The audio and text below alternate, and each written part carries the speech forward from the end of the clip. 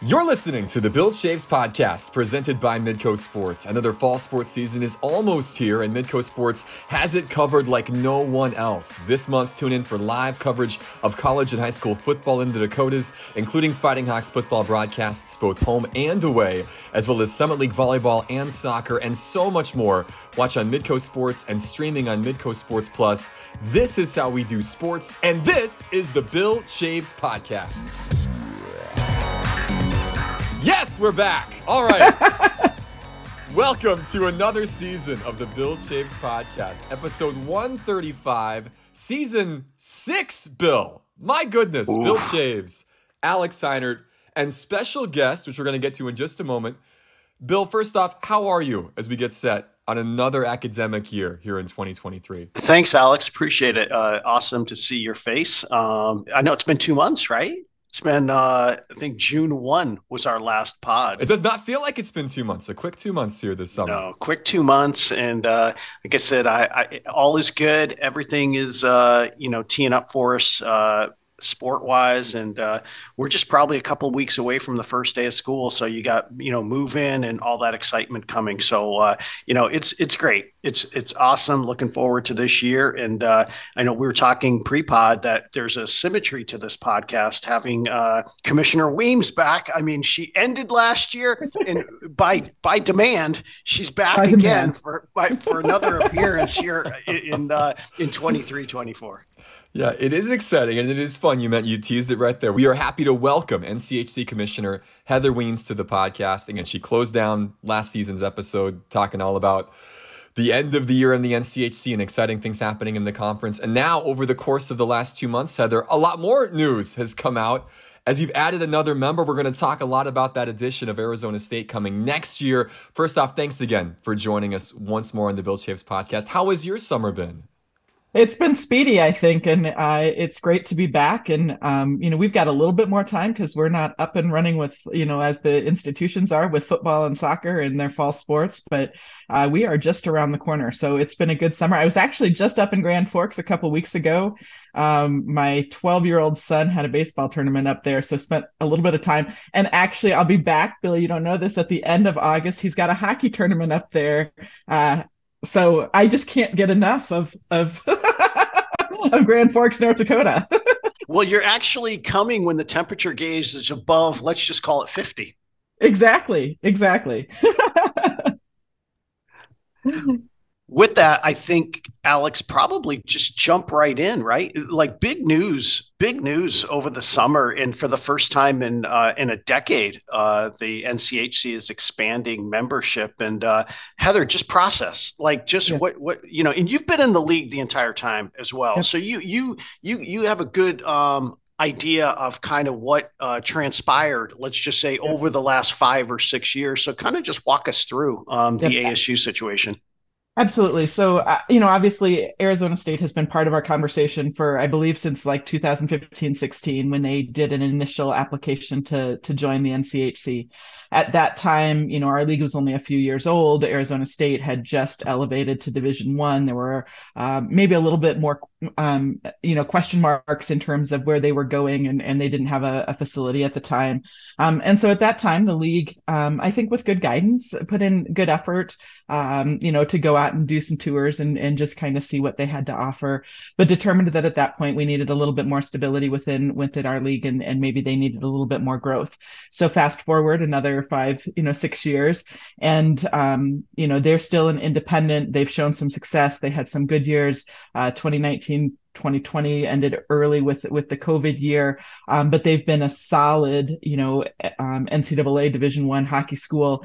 They got some funding and opened Mullet Arena out in Tempe last fall, and really have built the program in a way that we felt as a conference added to and met kind of our philosophy. And what we've always said in the NCHC is we want to be a league of programs that look at national competitiveness year in and year out, whose programs and institutions are committed to hockey as a flagship, as one of their premier sports on their campus.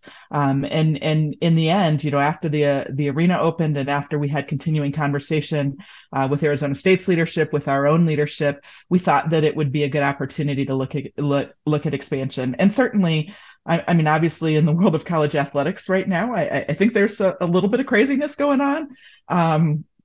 Anything that provides some stability, I think in college hockey is good, not just for the NCHC, but for college hockey as a whole. And adding, another league member who is well positioned to be nationally competitive and committed to the sport of hockey only strengthens our league. It strengthens our brand, and it gives us another market. To be honest, that probably helps our coaches and our programs, be a little bit more visible on the West Coast as well. You touched on this, Heather. Obviously, Arizona State itself makes a ton of sense on a number of different levels. The geography, the success they've had, the investment they've put in the program. When you look at just expansion in general, talk a bit about just the benefits of adding a ninth team, period. What are some of the advantages of just having an extra member for this group moving forward? I think that, in some ways it takes away a little bit of a question mark, like if there were to be movement, if there were to be any shifts, you've got a little bit more strength in terms of your members. We have loved our 8-team membership. I mean, we've had a ton of success, as you well know about that, but we weren't just looking for any member.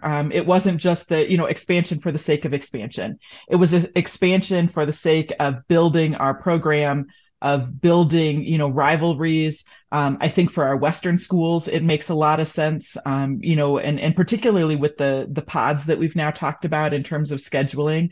When you look at, that Arizona State, Colorado College, and Denver pod, that ultimately will be a really strong pod. It's good, name recognition out in the West. It strengthens, their ability to get some good games in, and certainly for Arizona State to come in. That Central Pod, UMD, UND, St. Cloud State, I think that's another one that's going to be pretty, big rivalries, and that's a good promise, I think, for all of our teams in that pod. It's going to be a tough pod as well. I mean, if you look at those 3 programs, those, in addition to Denver, those are probably perennially the last 10 years, really, the entirety of the league. Those have always been, 3 programs that have been at the top. And then I think even one of the things that maybe helped kind of get us across the finish line is when we decided to go with that pod system, with our Eastern schools, Western Michigan and Miami, and then adding in Omaha as that third. It goes back a little bit to the previous CCHA days, early in the 2000s, but also it protects that they're going to be busing and that protects that rivalry between Miami and Western. So, I think that from an expansion perspective, in the sport of college hockey, where there's only 64 programs, I think it's important for us to be a leader, and to give a place like Arizona State, who's done it the right way, who's invested in their program, who needed a home, that is a good sign in college hockey, to give them a place to play and to have success. But again, I think it just adds to the stability of our league, and ensuring that we continue to put strong contenders at the table as we get into playoff season every year. So Heather, thanks for jumping in on the scheduling conversation. Obviously, that's a piece of the puzzle, as we had discussions in regards to that. And then postseason at this stage of the game still being discussed at this stage, right? Like nothing, we haven't voted on anything, but we still probably pretty quick are going to need to figure that one out. Yeah, we've got a few different options that we've put before the ADs. I'm still working on a few of those as well, that looks at postseason, and certainly, really, if you look at it, there's a few options, and one, from a coach's perspective, coach is pretty adamant that they'd love to have all 9 teams in the playoff opportunities. That's a conversation for the ADs as well. But the other challenge, as you're looking at a schedule, is simply, in the weeks that are available, we've historically done a 14-week conference season. We're looking at another option that would expand it to a 15-week. It changes up the buys a little bit, but certainly it adds some complexity. We did have a model that played out with a bye in the second half for each of the teams that we're still kind of looking at, but trying to make balanced schedules with home and away series and that sort of thing. So we haven't quite gotten to that finish line with the schedule. I anticipate we'll get there in probably the next 2 to 3 weeks, because we have to. I mean, it's a year out, and we need to make sure that our coaches have the ability to reorganize their schedules. In the few cases where it'll change up maybe some of their non-conference play. Yeah, I would say, to follow up on that is I do believe the strength of our conference is evident, obviously, in our historical results. But at the end of the day, even if you're the 9th team in our conference, you could go on a run. You could go on a run. And at the end of the day, I fully get it. I get it. Now, it provides a little bit of challenge for us as figuring some things out. But again, we scheduled through COVID, so I think we can figure this one out. I agree. I mean, we've learned that we can be flexible. It's not that we make everybody happy, but I don't know that we've ever made everybody happy in scheduling. Actually, your job is to make everybody unhappy. Happy, exactly. If I've done that, then I'm perfect. That's exactly right. Equally unhappy. One thing, Heather, that I think our audience would like to hear more about is just the process. I know you kind of discussed, coming up with some of these different models and having the athletic directors discuss this and the coaches as well. Talk about how these schedules and these big changes get formulated. What is that process, and how do you come to conclusions like you did with the pod system here for this upcoming season? Well, so, we've been talking about the addition of Arizona State for probably the last, let's say, 12 months and maybe 18 months. And, it was just kind of back there. I think coming out of Naples this year in our annual meetings, there was really a charge that we needed to make some movement. We needed to determine what direction we were going. We needed to get our presidents and chancellors involved. Ultimately, the decision with membership is always a decision of our board, which is the presidents and chancellors of the institution. So, we came out of Naples. I had some contact with Arizona State, asked them to submit an application, that answered some of the questions that we just wanted to be able to review, make sure that we were aligned in terms of philosophy, in terms of how they thought about their hockey programs, investments, that sort of thing. So we got that together. We had a small subcommittee who worked and just, reviewed those materials initially, put a recommendation forward to the athletics directors, got on a call in mid-June. Actually, I think it moved a little bit quicker than some people anticipated. I think our coaches actually were a little bit surprised with how quickly we moved forward. And I do have to say, Brad Schlossman was a little bit surprised by how quickly we moved. So we won that. So anyway, in June we had that meeting, put forth the recommendation to the board of directors, talked through with them. I had a meeting actually with them, Zoom call on July 2nd. It was a Sunday night, kind of during the holiday, the long weekend holiday, but was able to get them on a call, talked through the opportunities, the pros and cons, talked a lot about the scheduling and particularly the pod system, which again, I think was the selling point. And we got the vote, that day, the next day, and really moved pretty quickly for the July 5th announcement. So once we got that kind of behind us, we moved to the scheduling conversation. There's a guy that we used by the name of Tim Dennehy, who's been working in college hockey for, I think, decades. I mean, he's worked really closely with stats, with scheduling and those sorts of things. He's got a number of algorithms. We have kind of a list of parameters that we send to him when we do scheduling, about how many weekends, about right now, I think it says that we can't have teams that travel more than 2 weekends in a row. We try and, make it home away, but, no more than 2 weekends in a row. We honor requests. We give all of our schools an opportunity to request, 1 weekend where they want to be home if there's a special event going on. We take into account finals and those sorts of things. So we give him essentially a spreadsheet that shows all of our institutions and what they're looking for. And then he puts it into his magic computer that I know nothing about, with all of those algorithms built in. And then it puts out, some scheduling options. So once we get those, we put those before the ADs and coaches, have some conversations. And that's where we land. Again, we look at the pros and cons. Every institution to some degree is coming from their own angle, saying, well, wait a second, this doesn't look like it's necessarily fair for us. We don't like this part of it. We see what things that we can adjust. And then ultimately, when we get to this point in a couple of weeks, ultimately it'll be a vote of of, do we support this? And so obviously we've got the 23-24 schedule done. We did have a 24-25 schedule. We're going to have to go back and revote on that one. And then obviously, we'll start working on 20, where we usually try and be about 3 years out. So immediately once we get 24-25 and kind of figure out how a 9-team schedule works, what we'd like to do is certainly be able to set some consistent standards. But I'm also going to say it could work that we do, one thing in 2024-25 just because it's the first year and an addition, and we've got some just our Excel contract, fits into that, and trying to look at some flexibility there. So then we'll go into 25-26 and start going forward. I think it's fascinating. And that is such an interesting dynamic when you are dealing with 8 and now 9 member institutions who do all have their own vision of what they want. And as you said, you're taking into account finals and who they've played the week before, and then figuring out non-conference. And just when you have an umbrella sport like hockey that is 6 months long and you're spanning all these different sports and everything else that's happening in the cities, there's so much that goes into that.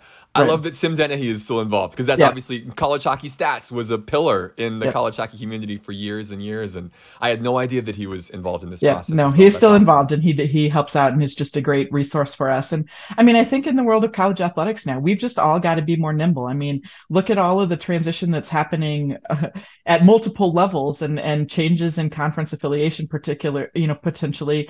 Everyone's just going to have to adjust to schedules that, those 3 and 4 years out, we'll do our best, but it's going to take nimbleness just as things hopefully settle down a little bit and we continue to move forward. But really excited. I mean, I think I will say, Sam Cooney in our office pulled data from the announcement with Arizona State, and in the 24 hours after that announcement, we saw 640,000 impressions across our social media mediums, which is the single most kind of visibility that the league has gotten in its history. And so I think that that speaks a little bit to the brand that Arizona State brings. They're the largest institution in the country.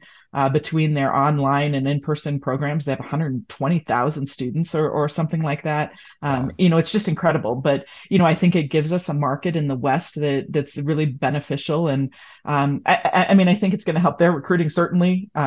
I think they're only going to get better as a result of this.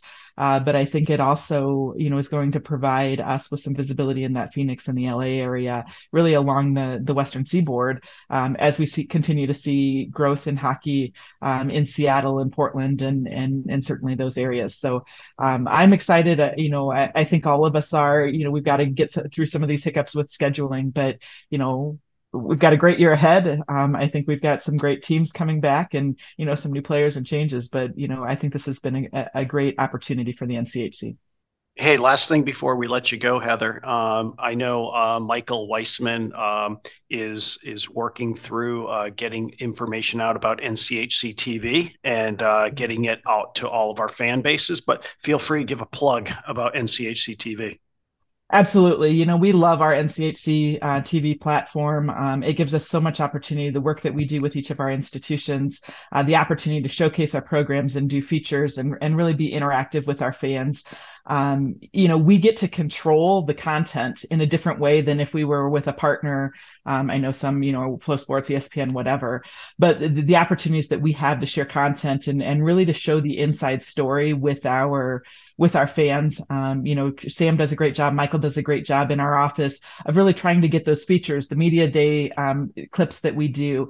NCHC TV is all of our action available for everybody. Obviously, you subscribe and you don't just get your home games. You don't just get your team. You can watch all of the NCHC action, across all of our programs. And I think that's one of the things that I'll say about college hockey fans. They are so loyal, obviously, to their institutions. But I think what we've seen in the NCHC is they're also very loyal to the league as a whole. and they want to know, and they want to be able to, look at the highlights and the clips, from, if you're a UND fan, you also want to see what Denver's doing, or who's coming to play at UMD or St. Cloud State for that matter.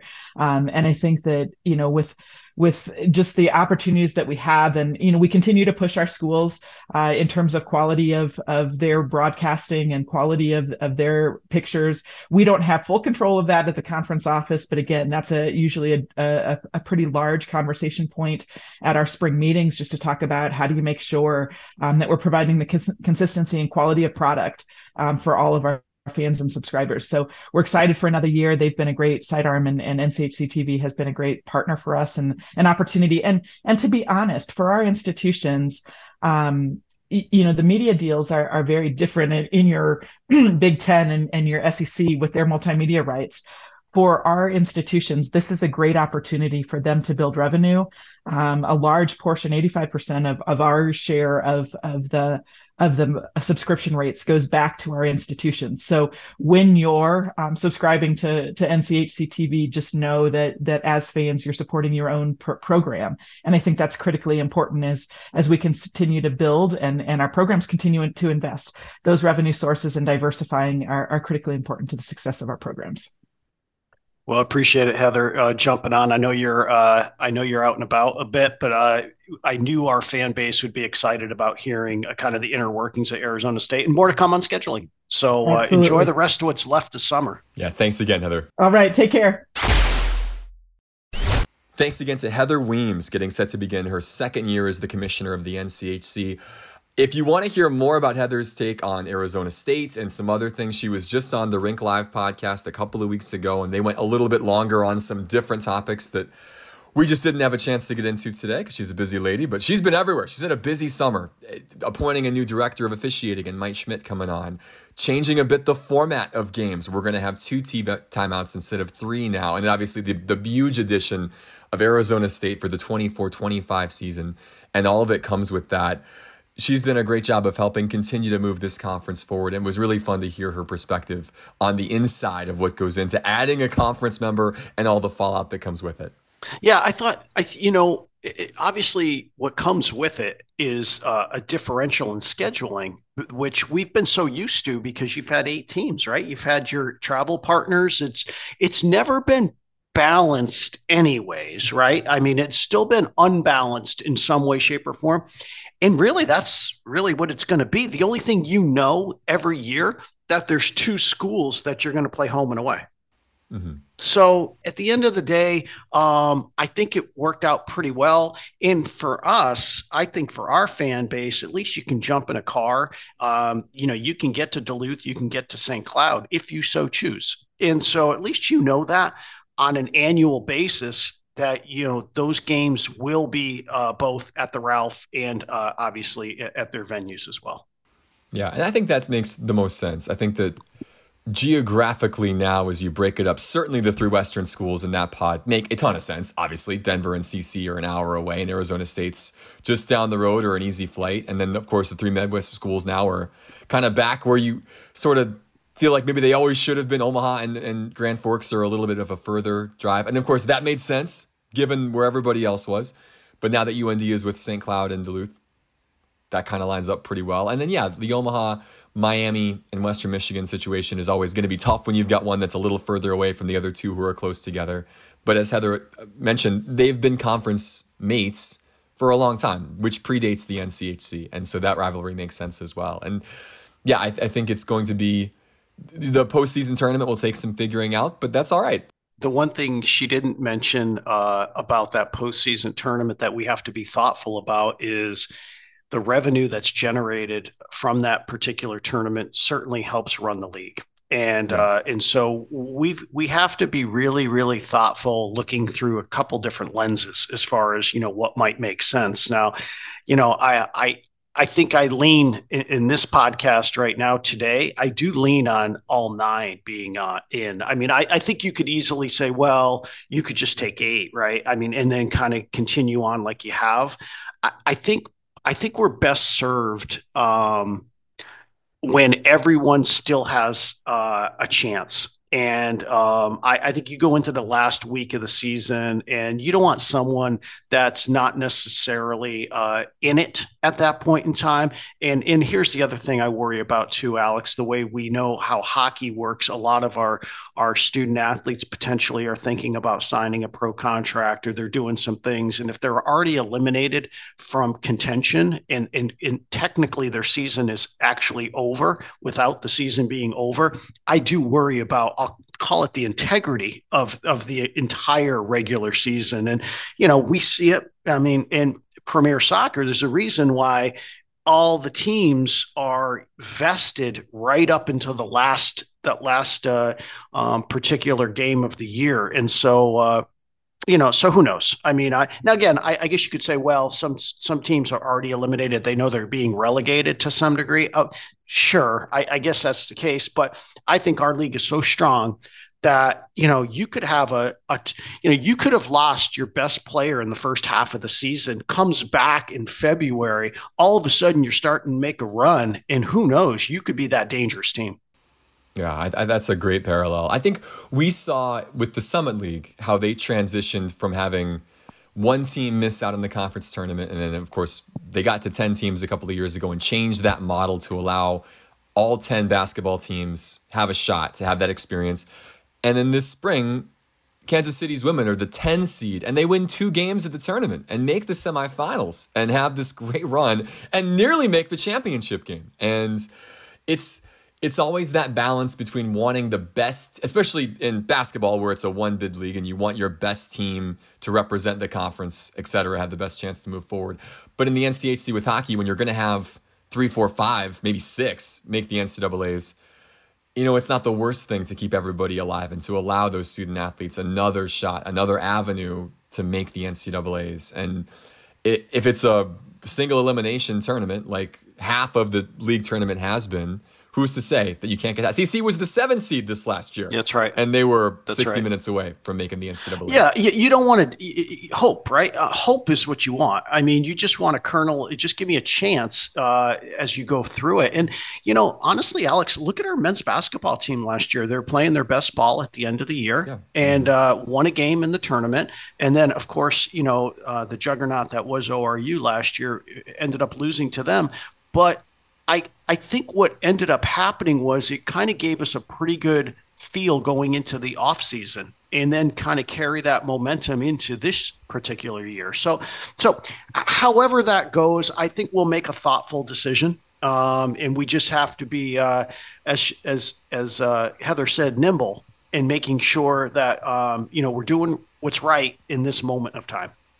Yeah, that's exciting. Anytime you get something new like this, there's that balance between respecting the tradition that has been in place, but then also understanding that things have changed. Certainly the NCAA landscape has changed, college hockey has changed, and there's an opportunity here to provide something new that is different and exciting that fans can get really amped up about. And that's the opportunity that's at hand now with adding Arizona State and everything that comes with it. Yeah, I wasn't here the first go around when Arizona State was kind of, trying to figure out their conference situation once they went to Division I hockey.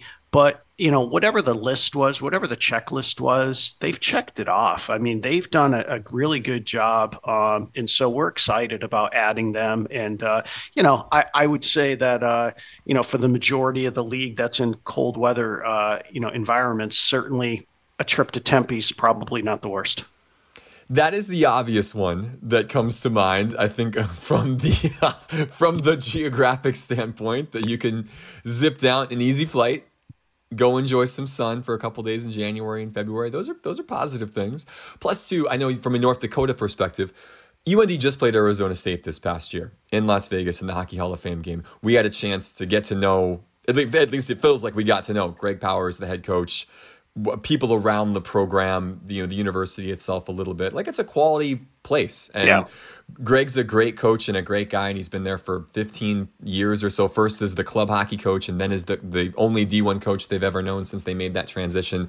Like, that's a program that's going to add a lot to this league. I know this league didn't need any help in getting any stronger, but they're going to make the league stronger. And in this world of when Heather mentioned only 64 teams, when you've got 9 of the best, that helps. That certainly helps raise the profile and continue to keep it going forward. Yeah, no doubt about it. So excited about it. I thought Heather was the right guest to kick off our pod season, and so or our pod year. And so we'll have more guests like we did last year. We'll kick off each pod with a guest, and we get to learn something, right, as far as what's going on in the landscape of intercollegiate athletics. That's the goal of this podcast: to educate, to entertain, to laugh, to enjoy, all the things. That's what we've been about for the last 6 years, Bill. Go through all the emotions.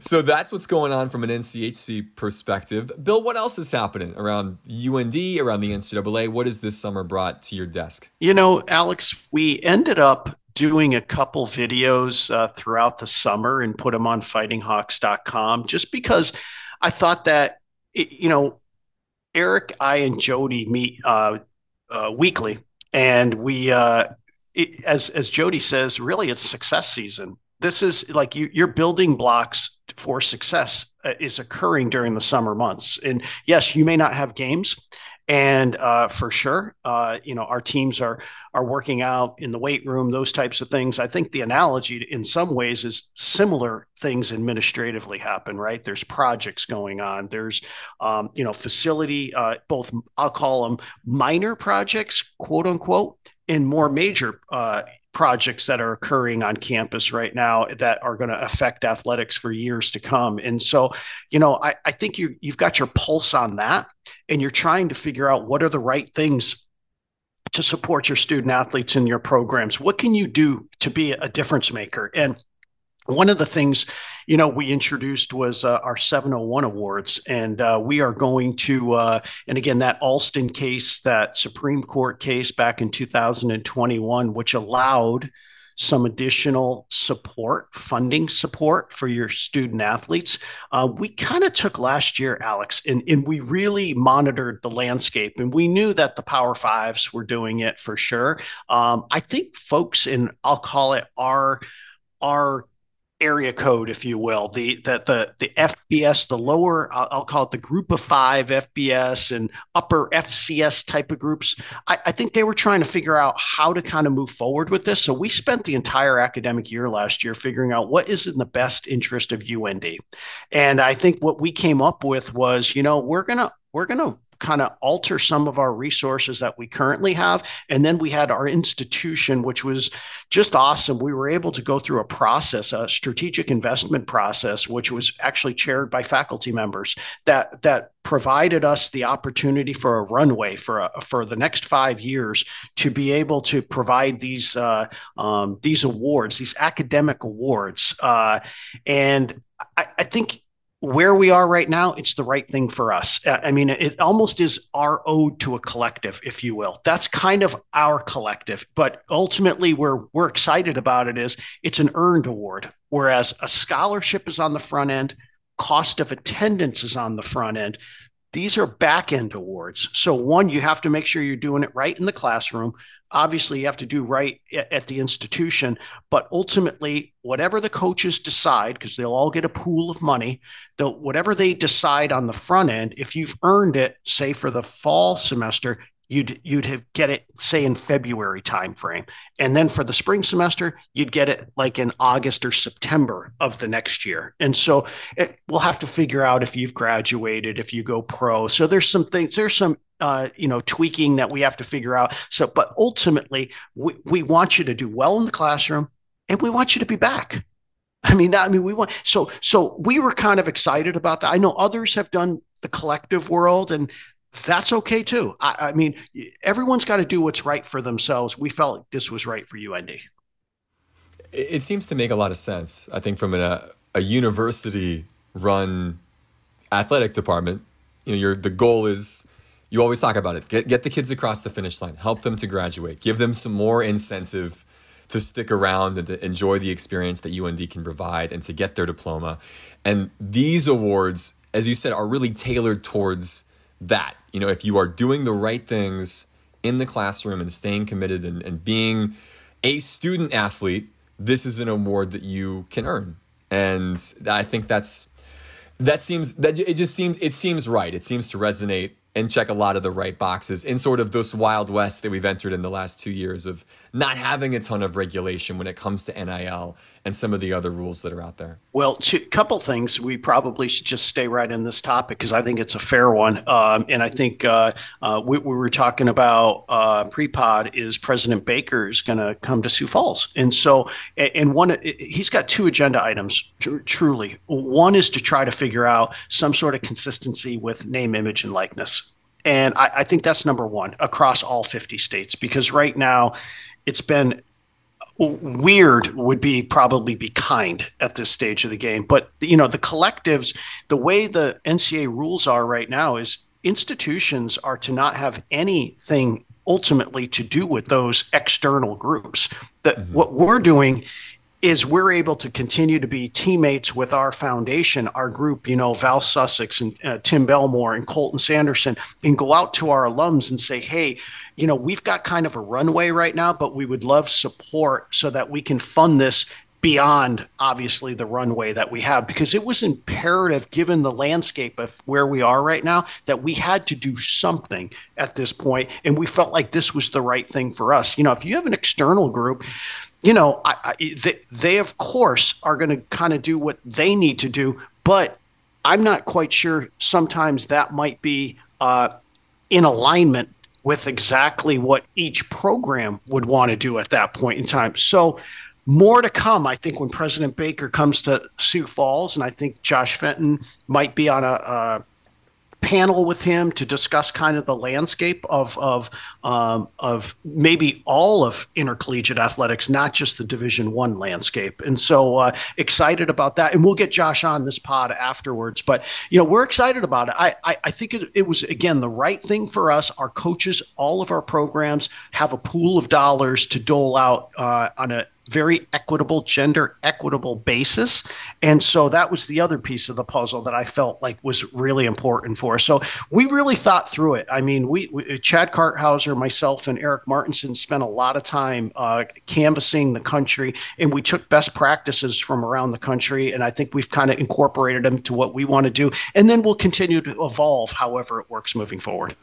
Yeah, it's exciting news. When that broke earlier, maybe just last month, I suppose, we got the news in July that this was coming. I think it was really well received. I think people are still figuring out exactly maybe what it is or how this all works or how it compares to a collective and all that stuff. But I think that the idea is great and the execution is going to be great. And in the end, it's going to continue to help the athletics programs that a lot of the people who are listening to this really hold dear in their hearts continue to progress. And that's again, that's what you're going for. You're trying to help these kids in every aspect, and this is another way to do that. Alex, the last thing I'll say about this, and we'll probably talk about it more, as we go on through the year as well, and we'll give updates on how it's going. But I think, let's call it 5 to 7 to 10 years ago, somewhere in that range, life really changed for our student athletes, where it's a 12-month commitment. And I would say, and I say this loosely, that many of our student athletes are here at least a good chunk of that calendar year. And so anything that we can do to try to support them in some way, shape, or form, it is a bit different than what it once was. And so for those of you that might have been an athlete and might have been like, well, in my day, however that goes, well, today, there's times where it feels like our teams are always practicing. It's a matter of how often they can practice and for how many hours, whether it's your championship segment or non-championship segment. And so our students are here. And so I think anything we can do to continue to support them, because they're incredibly good ambassadors for the institution. And I just think that was something that our institution, and I thank our entire institution for seeing this as something that made a whole lot of sense for us. Now it's on us to kind of go out to our unbelievable donors to try to hopefully support this over the course of time and set up endowments. And actually, that's gone pretty well at this point in time. People are very, very receptive to it. The 701 award, it's going to be huge, everybody. Well, Bill mentions that student athletes are on campus all the time, and they're always working towards a goal, and that their championship seasons are just a part of what they're up to. And the cool thing is championship season for our fall sports is basically underway. We saw, now that it's August 2nd as we're recording this, our fall sports are basically back. Football arrived 2 days ago. Yes, I'm trying to even remember now in the timeline. They've arrived this week. They'll begin practice. Same thing with women's soccer. They were taking pictures yesterday. Cross country and volleyball soon to follow as well. We're in it. It's already here. Things are already happening as we start to build toward another regular season, which is just around the corner. Really exciting. It's every year is exciting, Alex. Truly. I mean, right? I mean, it's kind of like, if you ever go down to Florida and see spring training, the smell of the fresh cut grass and all that stuff. That's like it's just really awesome. It's a similar type of scenario for us. What's kind of ultimately just awesome for us too is the amount of home games we have this year. So women's soccer, lots of home games. Hockey, lots of home games this year. Football, lots of home games this year. And volleyball still will have their they kind of do those tournaments at the beginning of the year before the conference. So we'll still have our own tournament as well. So that's kind of how that works in the volleyball world. So yeah, it's that is encouraging and should help our programs as well. You mentioned all those home dates. Football will have 6 home games this year, which is exciting. Maybe 1 or 2 more even than what they normally have. Women's soccer plays their first 6 games at home. 12 of their first 14 will be at home. They only have 6 road games the entire regular season. Isn't that crazy? That's a big change from what they've had in recent years. Nice to be on that end for Chris Logan and crew as he enters year 7.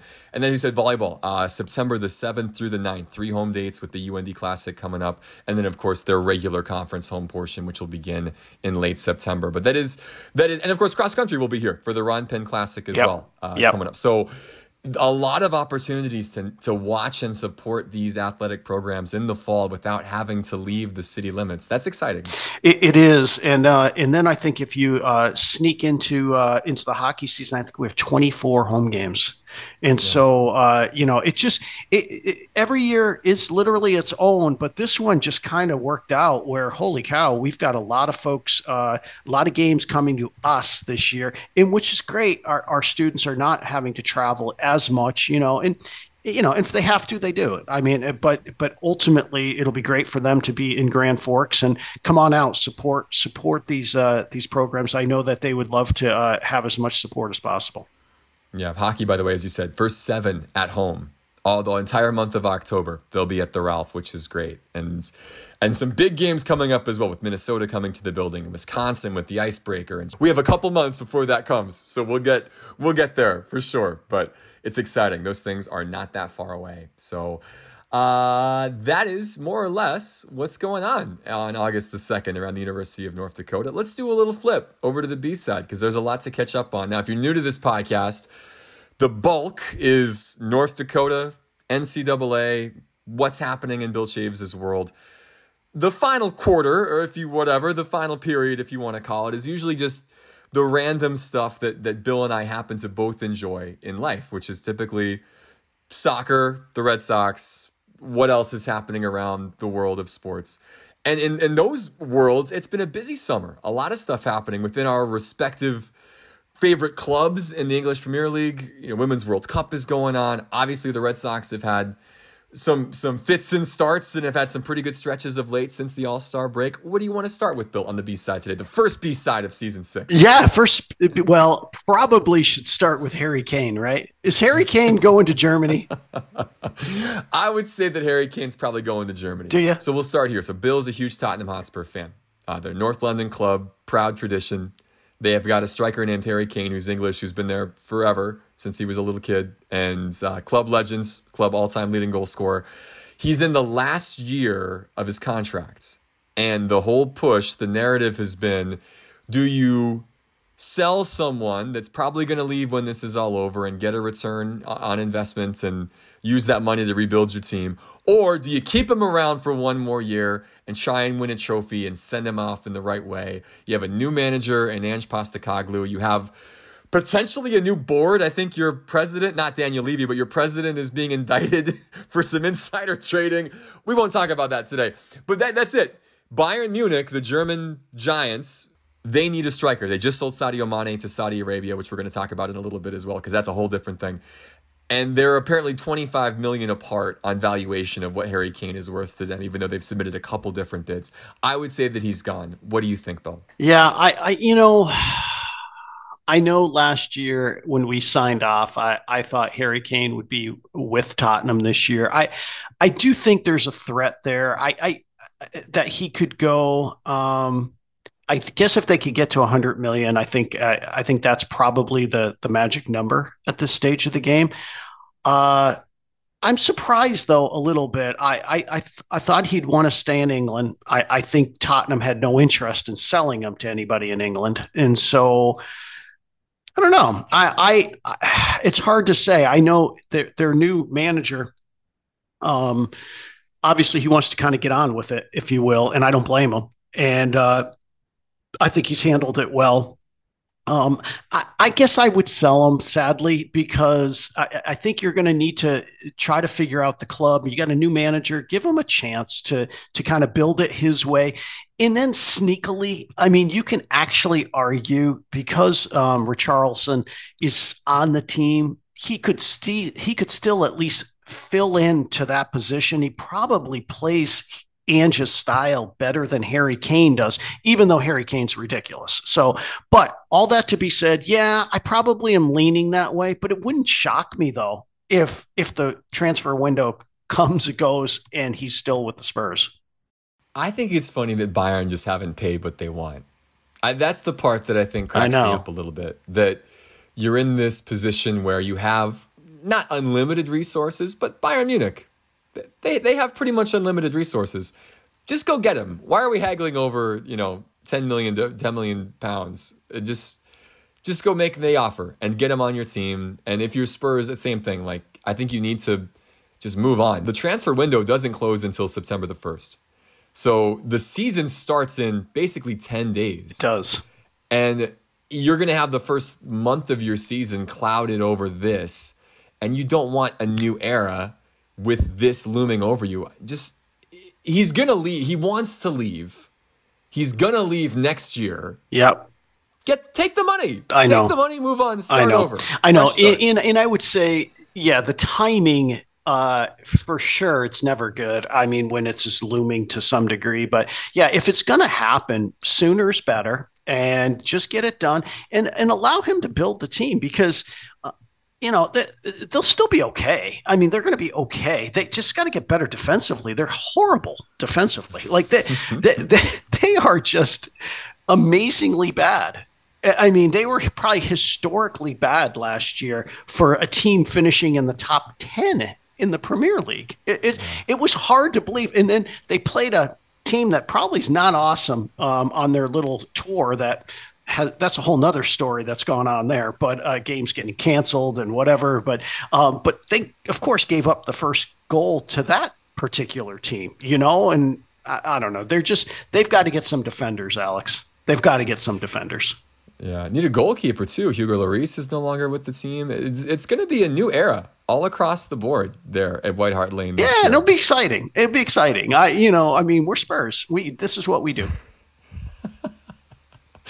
Well, good luck to you in that. But yeah, we'll see. Watch that saga unfold over the next couple of weeks. Now, you lost your captain to Saudi Arabia, is that correct? Yeah, this is a big news. Who hasn't lost their captain to Saudi Arabia? So the Saudi Arabian Pro League, if you've not been following this, has the big four. There are 4 teams that are now funded by the Saudi Arabian government, PIF, essentially, who's the governing body now of golf, basically. Like the Saudis have kind of they've had a moment right now in deciding, yeah, we're gonna invest, and we have money to invest in sport across the board. And so these 4 Saudi teams, which are now owned by the government, now all of a sudden have all this money to spend. And they have gone out and brought in the likes of Cristiano Ronaldo and Karim Benzema and N'Golo Kante and a lot of big names who are more or less at the tail end of their careers into the fold. And it's very rare if you've followed world soccer for a long time.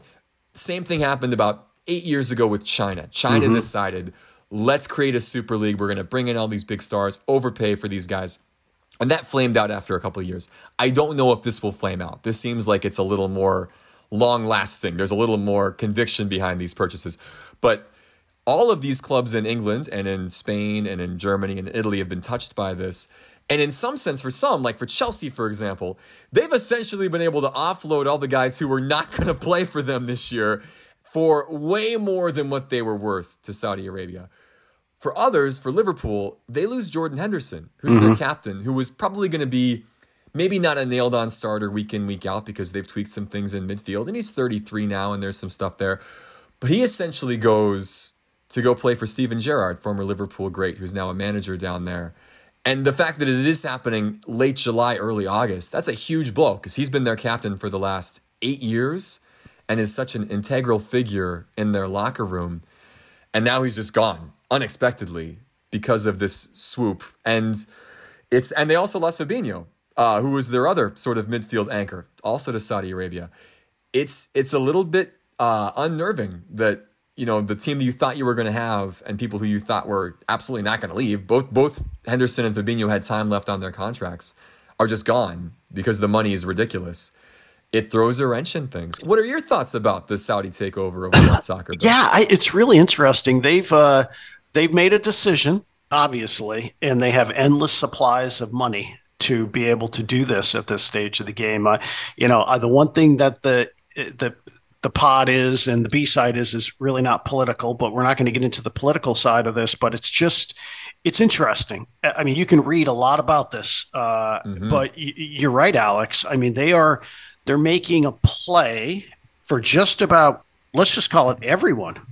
Everybody. And so no one is safe at this stage of the game. So I don't know. I don't know what to think. You know, you're right that when you mentioned, and I read a little bit about what China was trying to do a few years ago. Did it kind of flame out though? I mean, was it just not? Yeah, the investment. So I think the big thing there was that the people they brought in and the teams they had there, it just didn't capture the attention of the people in China. Okay. And it also didn't make waves around the rest of the world. People weren't watching the Chinese Super League outside of China. And even in China, it didn't quite kick on like they thought. And so the government funding, the investment just tailed off. And they still have a league, but people now, it's not a destination. So how do you think that, so if you use that as sort of the model as to what's happened once before, are people, whoever people are, I mean,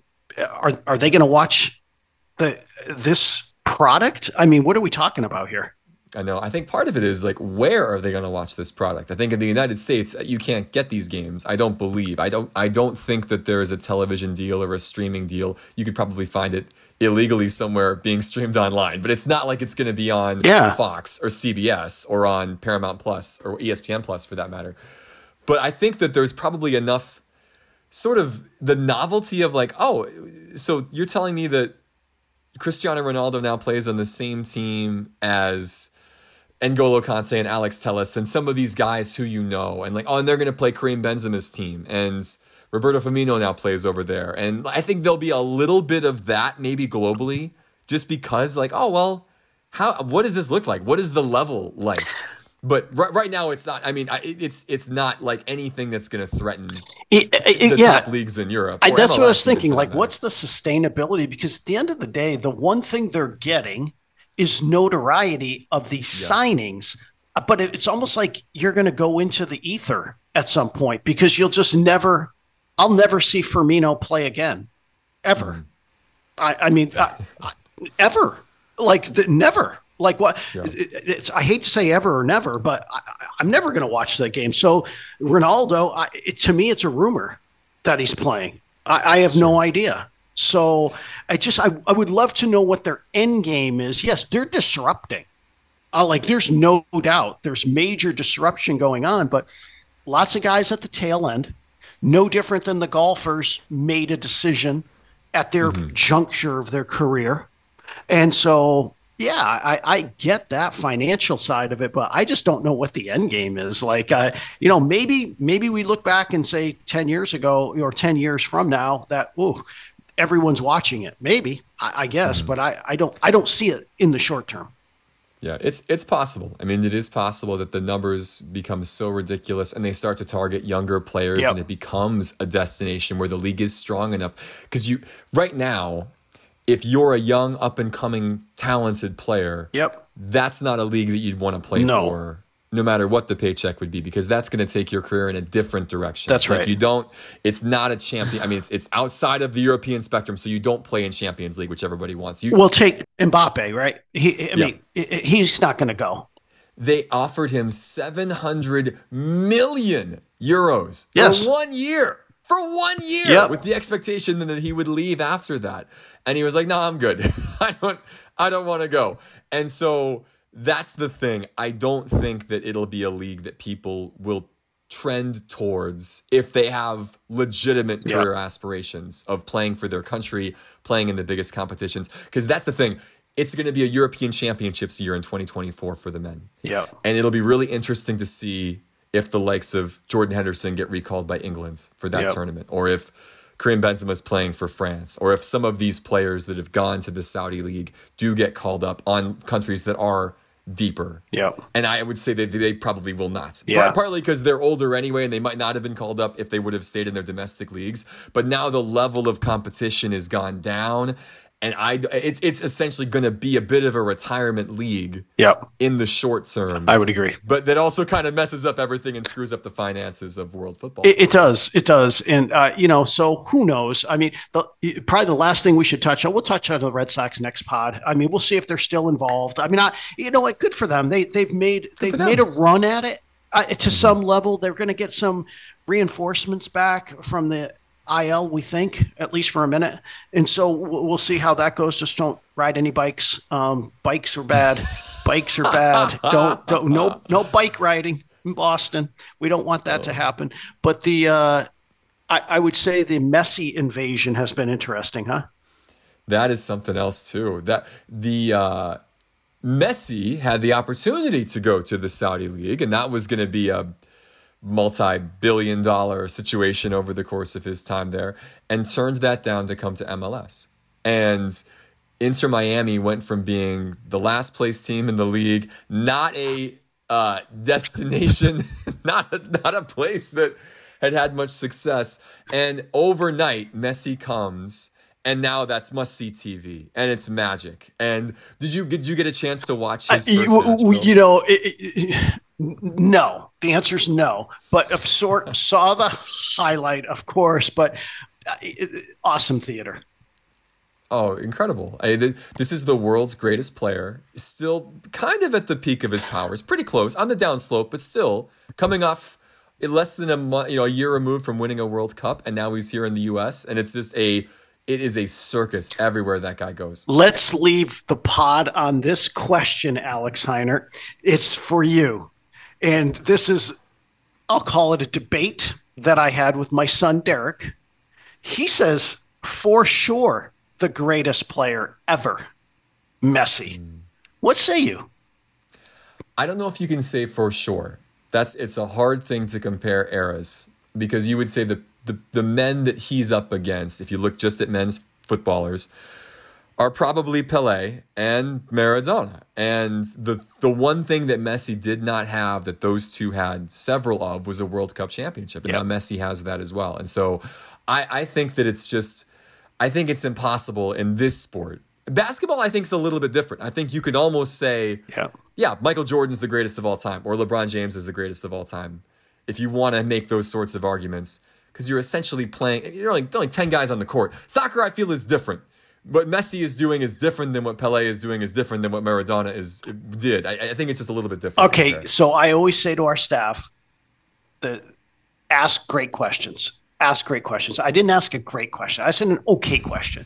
A better question is, Alex Heiner is starting a team tomorrow with one of those three in his prime. Mm-hmm. Who are you choosing? That's a great question. I think if the question is, are you getting that player and their career will play out exactly like it did in the way that it did?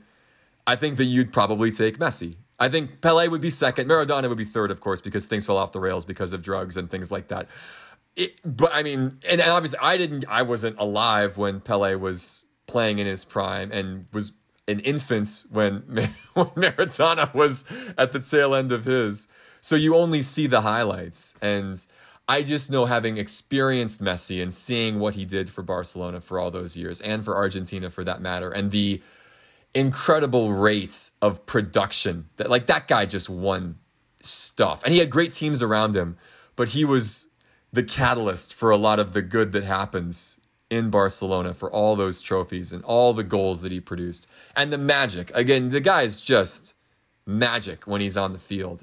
I mean, it'd be tough to argue against picking Messi as your first overall pick in that particular draft. Yes. What about you, Bill? Oh, yeah, I think we agree. Maradona would be third.